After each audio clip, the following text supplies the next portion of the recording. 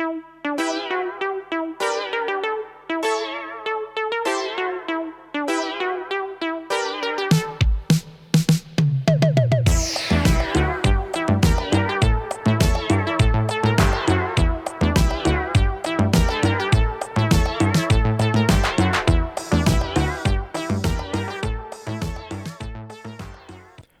and welcome everyone. My name is Emre Şentürk and this is the CEDU podcast. Today we have a special episode on women's rights. So this is going to be a very interesting talk. Um, I'm out here, promoting myself. I don't know. You judge it whether it's interesting or not. But the topic itself is going to be very interesting, very important too. So this is not a regular episode as the trigger for me doing this right now is the current events that happen in Turkey in this regard, and this led me to think about like broader the broader concept of women's rights and the development of these over the last couple of years or decades, or in general the protection of women, the rise of domestic violence, and so on and so on. So I think this is a very important topic that we need to talk about. This is not going to be the last time I'm going to talk about it. But as I said, some things happen in Turkey, and it's currently a very messy situation there. So I figured I need to make a little talk about this one in the course of a kind of a special episode. So again, welcome. I'm glad that you tuned in. As I said, this is a very, very important topic. So what happened? 2 days ago, the president of Turkey individually and just out of his own will signed a decree that withdrew the ratification from the Istanbul Convention. So the Istanbul Convention I'm just going to talk very broadly about it, is an agreement that is against domestic violence and should protect women against violence, as well as also being more harshly or advocating a more harsh and thorough approach to persecuting the offenders. So this is a very important agreement, and it carries the name of Turkey's largest city, truly a historic and global metropole, Istanbul. I will come back to that later because there is also a symbolic aspect to it. However, this is very broadly sketched, the Istanbul Agreement. If you want to read more about it, I advise that you do your own research. As you might know, Esido podcast is not here to provide these kind of basic information, but here we want to make a deep dive on the in those issues and have discussions on the next level. These kind of other things, these informational things, you can also find out on Wikipedia and elsewhere.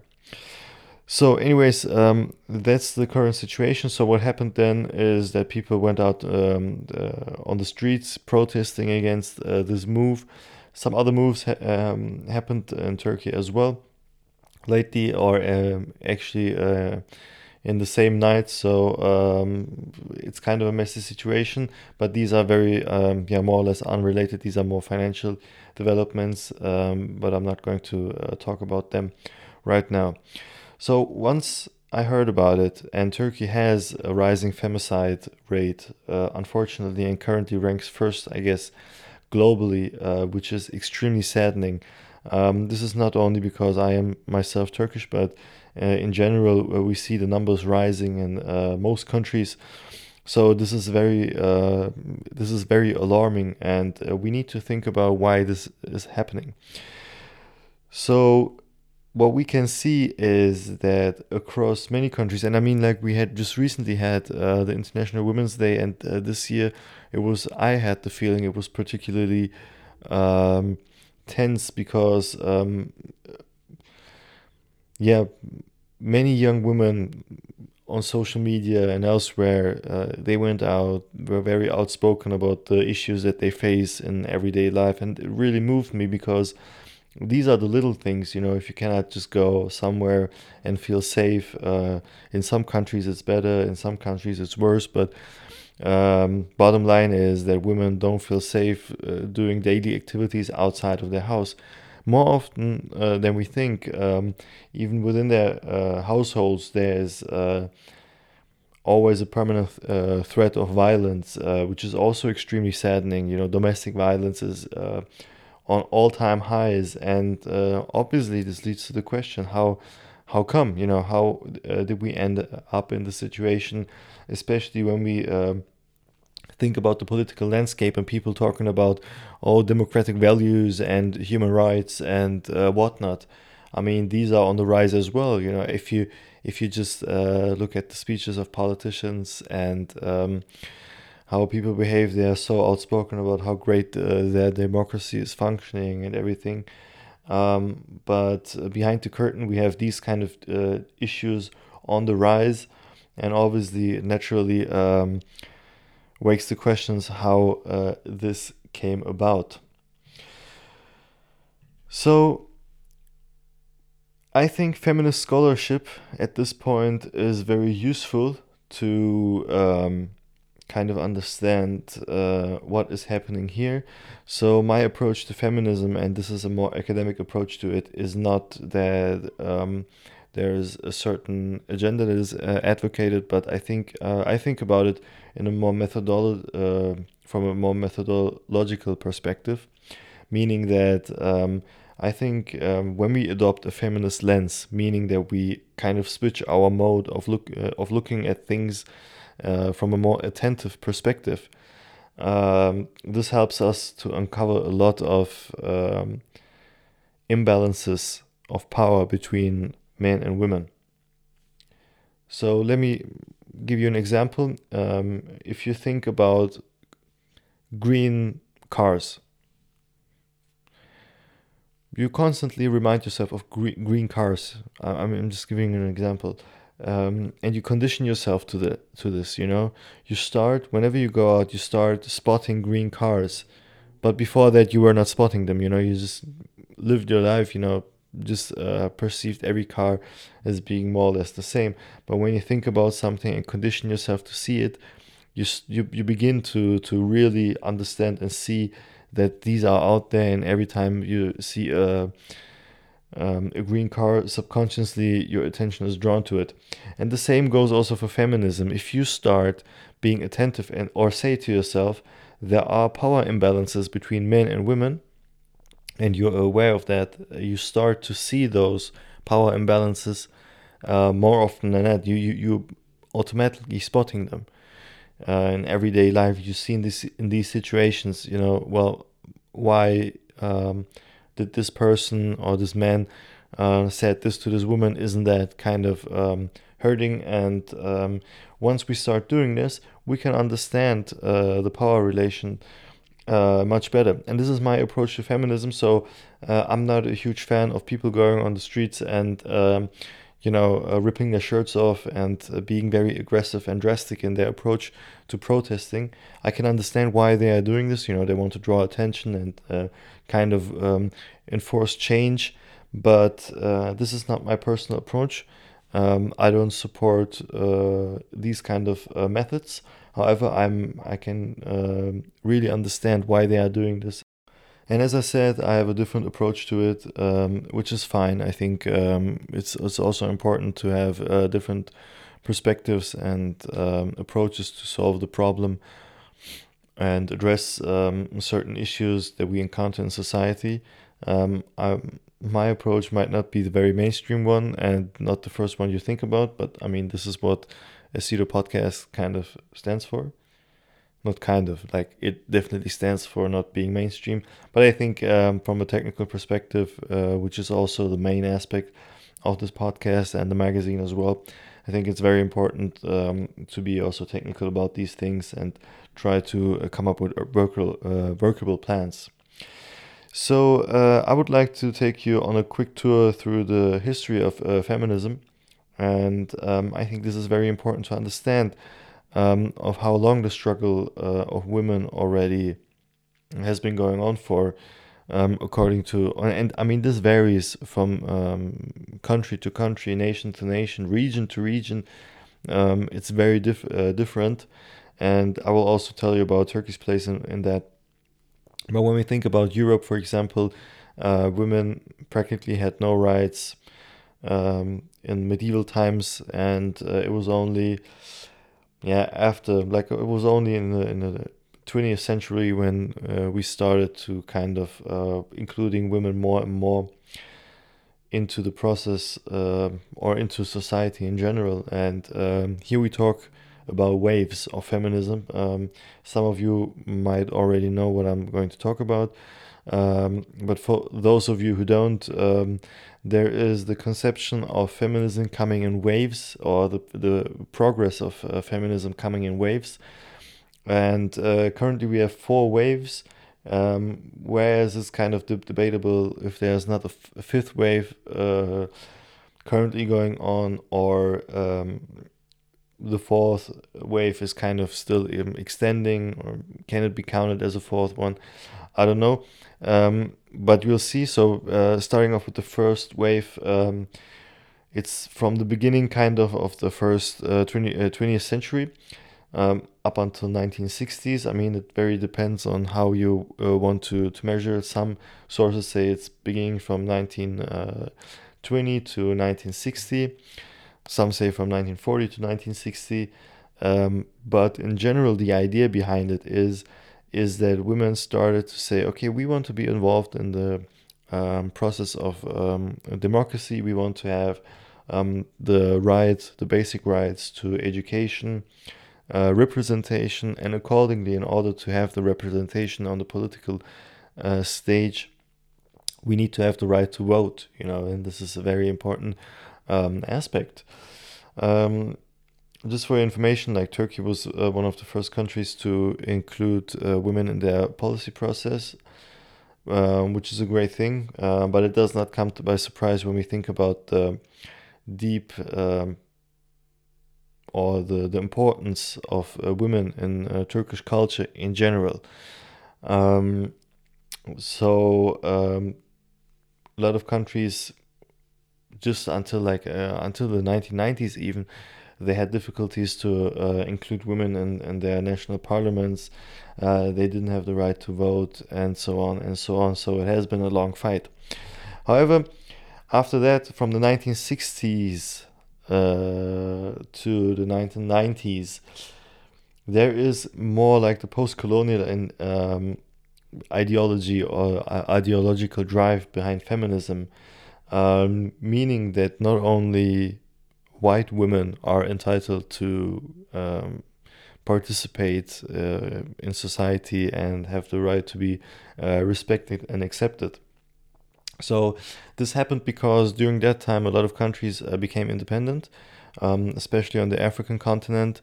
If you look at the dates or the years when these countries were formed, most of them fall between 1960 and 1990. So we see also a lot of democratization in terms of political systems there. And what happened then is that women from the beginning said, okay, well, we want to be involved, don't come up with this bullshit and try to suppress us. We're starting with a clean sheet here, so we want to be involved from day one. In the third wave, and this is from the 1990s to 2005, a lot of people listening to this magazine they remember those times, and also, if you not right right away Generation Z or something like that, most millennials, they'll remember how it was back in the days. NGOs were on the rise, and the globalization was in full effect. It was also with the emergence of the internet. The globalization was starting, and the world started to move closer. In that course, feminism also got a boost.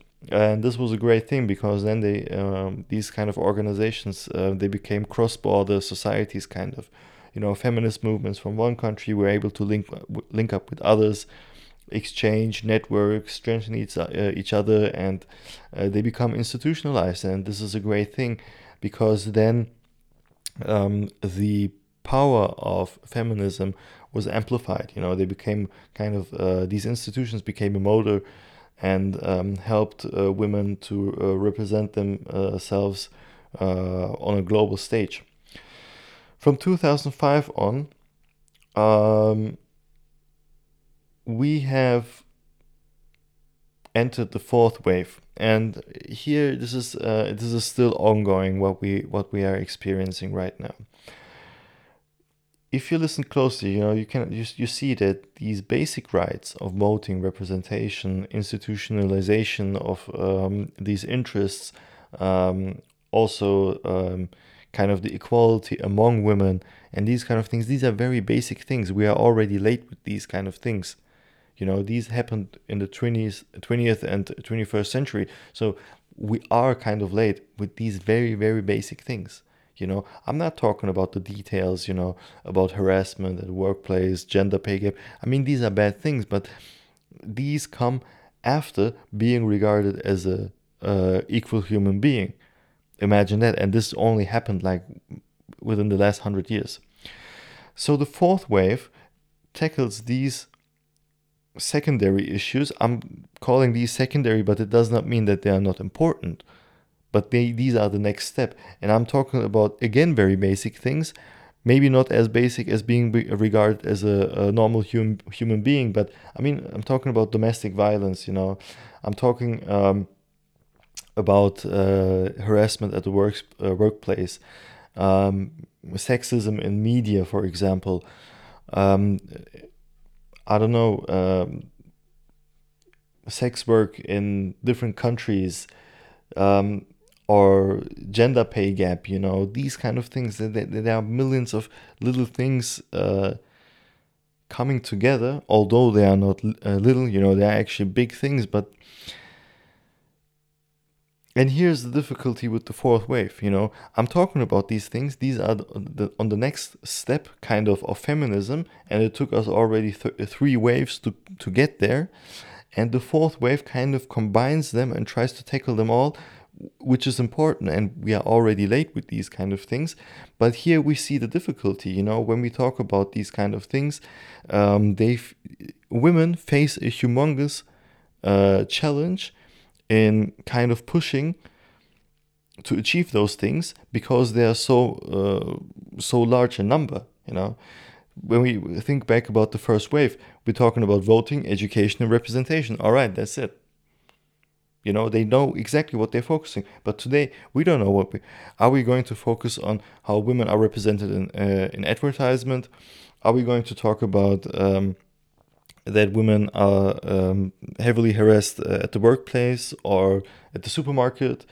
Are we going to talk about these things, for example, what happened in Turkey, domestic violence, open violence? For example, in Turkey right now, a lot of people who raped and killed women, they're not even in jail, they're not even getting prosecuted properly. They're out there, God knows what they're doing, and these are many, many, many very heavily disturbing developments and aspects of our societies right now that the fourth wave needs to tackle, and they're tackling it right now, but they don't get any help. And these developments that we had in Turkey recently, with the withdrawal from the convention, this is just adding fuel to the fire. So instead of going out and saying, okay, we already took hundreds of years or thousands of years, to get to this point, where we finally can talk about these things in daily life, right? We all of a sudden move back and say, okay, we're not even protecting women from domestic violence anymore. And this is extremely saddening. So the biggest challenge of the fourth wave feminism is that there are a lot of things on the agenda that needs to be addressed and tackled, but there's little help, and men are kind of counteracting these developments, which is extremely hard then to achieve practically change, because in order for change to happen, men need to change. And if they're moving in the opposite direction, then we are moving farther away from change there, rather than moving towards it, which is very difficult. So how come? And this is the main question right here. How come that we lived on this planet for centuries, thousands of years, and we are still not at this point where the genders are, men and women, are equal to one another, or treated equally. They are, but they are not treated in that way. Why must women still endure sexism, violence, oppression? Why don't they have the same chances at the workplace? Why are they getting paid less? The fact that it is like that, we're not going to talk about it. Actually, we don't need to summarize all these things. We know that this is the case, and we know that it's extremely bad. How bad, this is only what women can know. We as men, we cannot arrogate ourselves to say, okay, well, we know how. We don't know. Let's be honest, we don't know. And we cannot know, but we need to be attentive to it. However, I have a theory, or I don't want to say theory. Theory sounds so lax, but I think I know why this is the case. Wherever you see violence between two parties, and it does not matter what is happening there, it does not matter. It can be two animals, it can be two states, it can be two people on the street. Whenever you see wherever you see violence, wherever violence prevails, there is a reproductional bias on one side, or there's a reproductional imbalance on one side. And what do I mean by that? It means that one side has more means of reproduction than the other side has. And this creates a competition or an anxiety of the side that is not really strong, right? And in order to balance out this imbalance, so the one side has more means of reproduction, the other side has less, and the one on the lesser side attacks the other in order to balance this out, right? And this is a rule for violence. So wherever you see violence, and there's an underlying scheme of imbalanced reproductional powers or reproductional means. In order to put this into perspective with men and women, which is the case here, is the following. So we all know the accounts that when we think about the evolution, that women mostly stuck around the caves, and the men were hunters, and they were out hunting, searching for food and stuff, and the women were at the campfire and were looking for the children, educating them. And this is also why their linguistic skills are superior to men's. Well, there's some truth to that. I mean, we can see here clearly that this helped women to evolve better cognitively, as they have like a bigger capacity to use language and understand social patterns better than men do. So here's the first reproductional bias. But second of all, women have, and I'm going to call it very plainly, agenda setting power, as they are the birth givers, right? So they naturally have a reproductional advantage towards men, right? Paired with the ability to better educate children, they are actually the main drivers of, or they set basically the direction in which direction society is kind of evolving, right? Through the education of their children. So if they are able to kind of transmit the information to the children at an early age, they have a reproductional advantage towards men, because the man is out there in the cave or today at work, kind of being away from the family. How is he going to educate the children, right? So what happened here is that men, they obviously developed a more technical understanding of the world, and we know that, like, I don't know, the cars and planes and everything invented by men. There's also the reason. The reason is because they were from the outset more engaged with technical things. You know, at some point somebody, I don't know, made an axe and was able to use this invention, you know, in the daily lives. But throughout the centuries, women always had like the reproductional advantage over men, because they were able to educate the next generation, kind of. So structurally seen, this always put a pressure on men to put more emphasis on education and self-development than women, because women are more lenient towards learning and developing themselves, as they are socially, like from the outset, from the evolutional perspective, are a better position than men. So when we look at the periods in time when we made the most scientific progress, and may it be the Renaissance, for example, right, or during ancient times in Greece, or when we look at the glorious days of large empires, for example, the Ottoman Empire, in Egypt, for example, the Aztecs and Mayas, for example, the Incas. Whenever we had these great scientific progresses and times where education and knowledge production was in the first place, the violence towards women were at all-time lows, because these men who were well educated, they were able to kind of close the gap between women and men on the reproductional basis, right? So they were able to kind of balance this one out, and because of that, the violence towards women was lower than usual.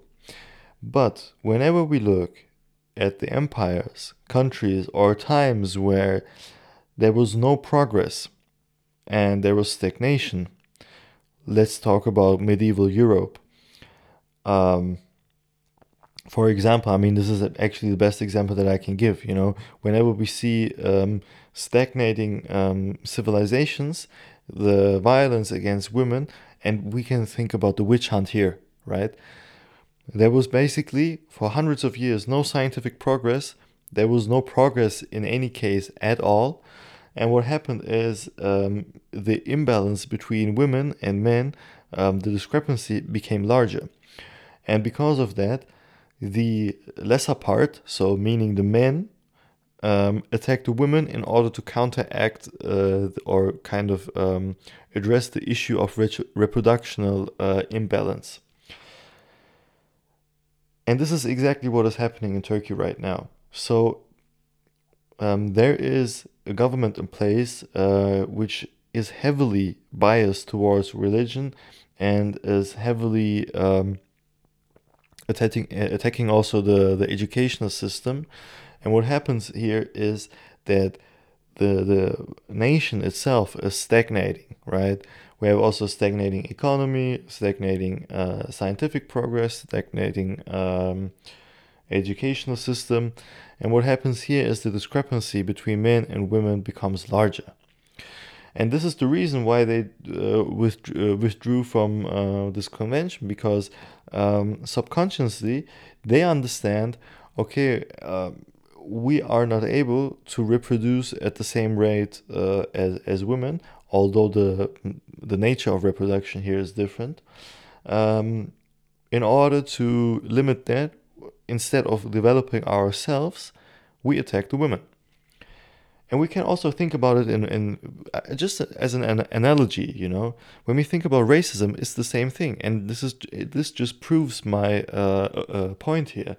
So when we look at racism in Europe back then, um, we can see, for example, that when, let's say, black people had children with white people, the kids always have predominantly phenotypical characteristics of the black people, right?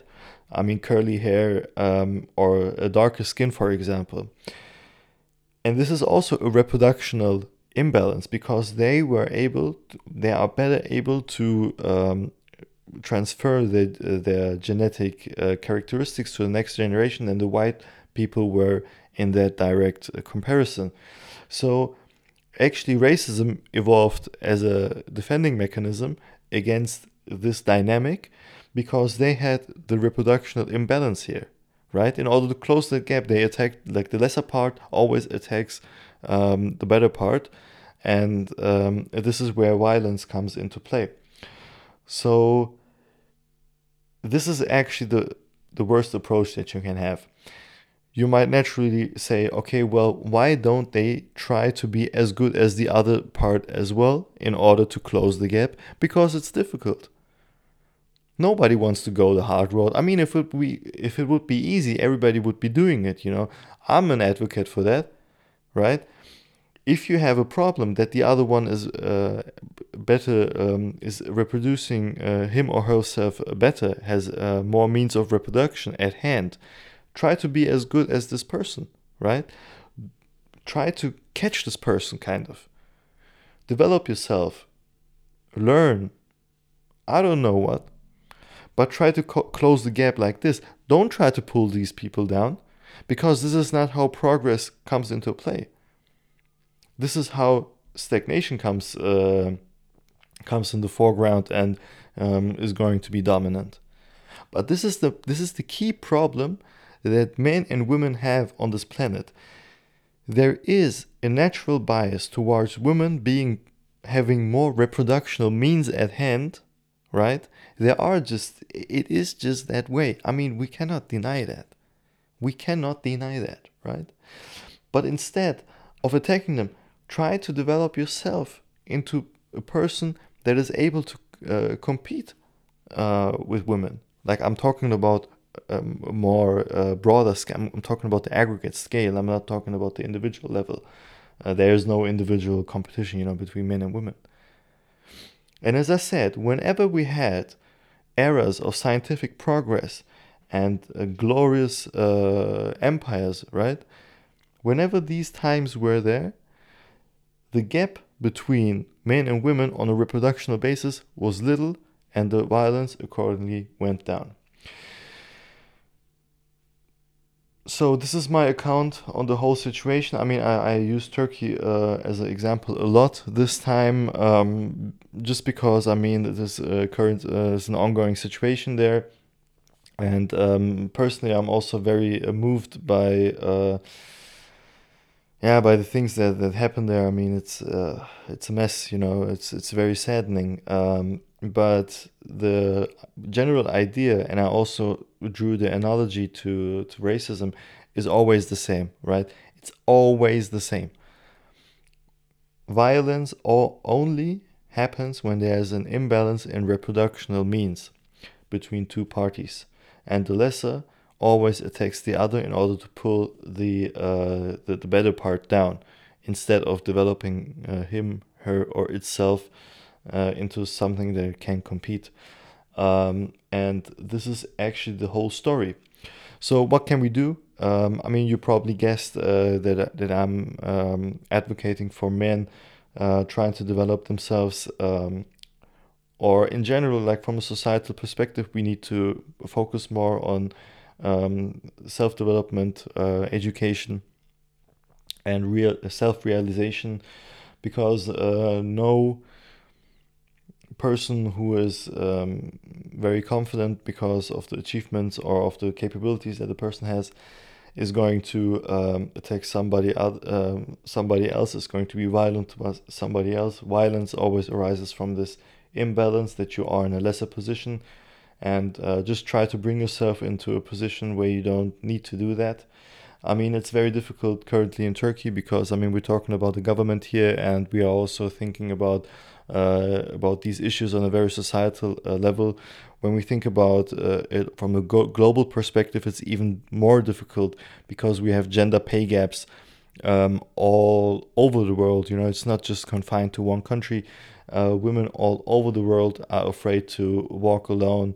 Um, Not even at nights at night in the streets anymore, but also in broad daylight. You know, that they don't feel comfortable in certain areas, or even in the best areas where you can walk. You know, they don't feel comfortable because somebody is approaching them. You know, is saying inappropriate things, and this is happening everywhere. You know, there's literally no place in the world where women 100% to 100% feel safe, and this is extremely saddening. This is actually, we should be very ashamed of it, but as I said, there's a technical explanation to it, and I gave it to you.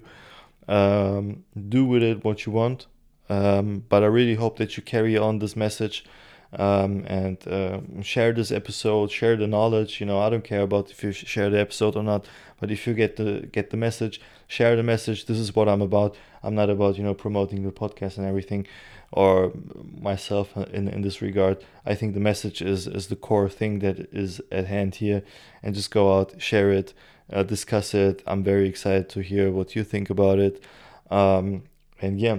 So this was the special episode on women's rights, but as I said, I'm going to have a lot more talks about this one in the future. But anyways, thank you very much for your attention. Thank you for listening, and I hope you have a great time. Take care and bye.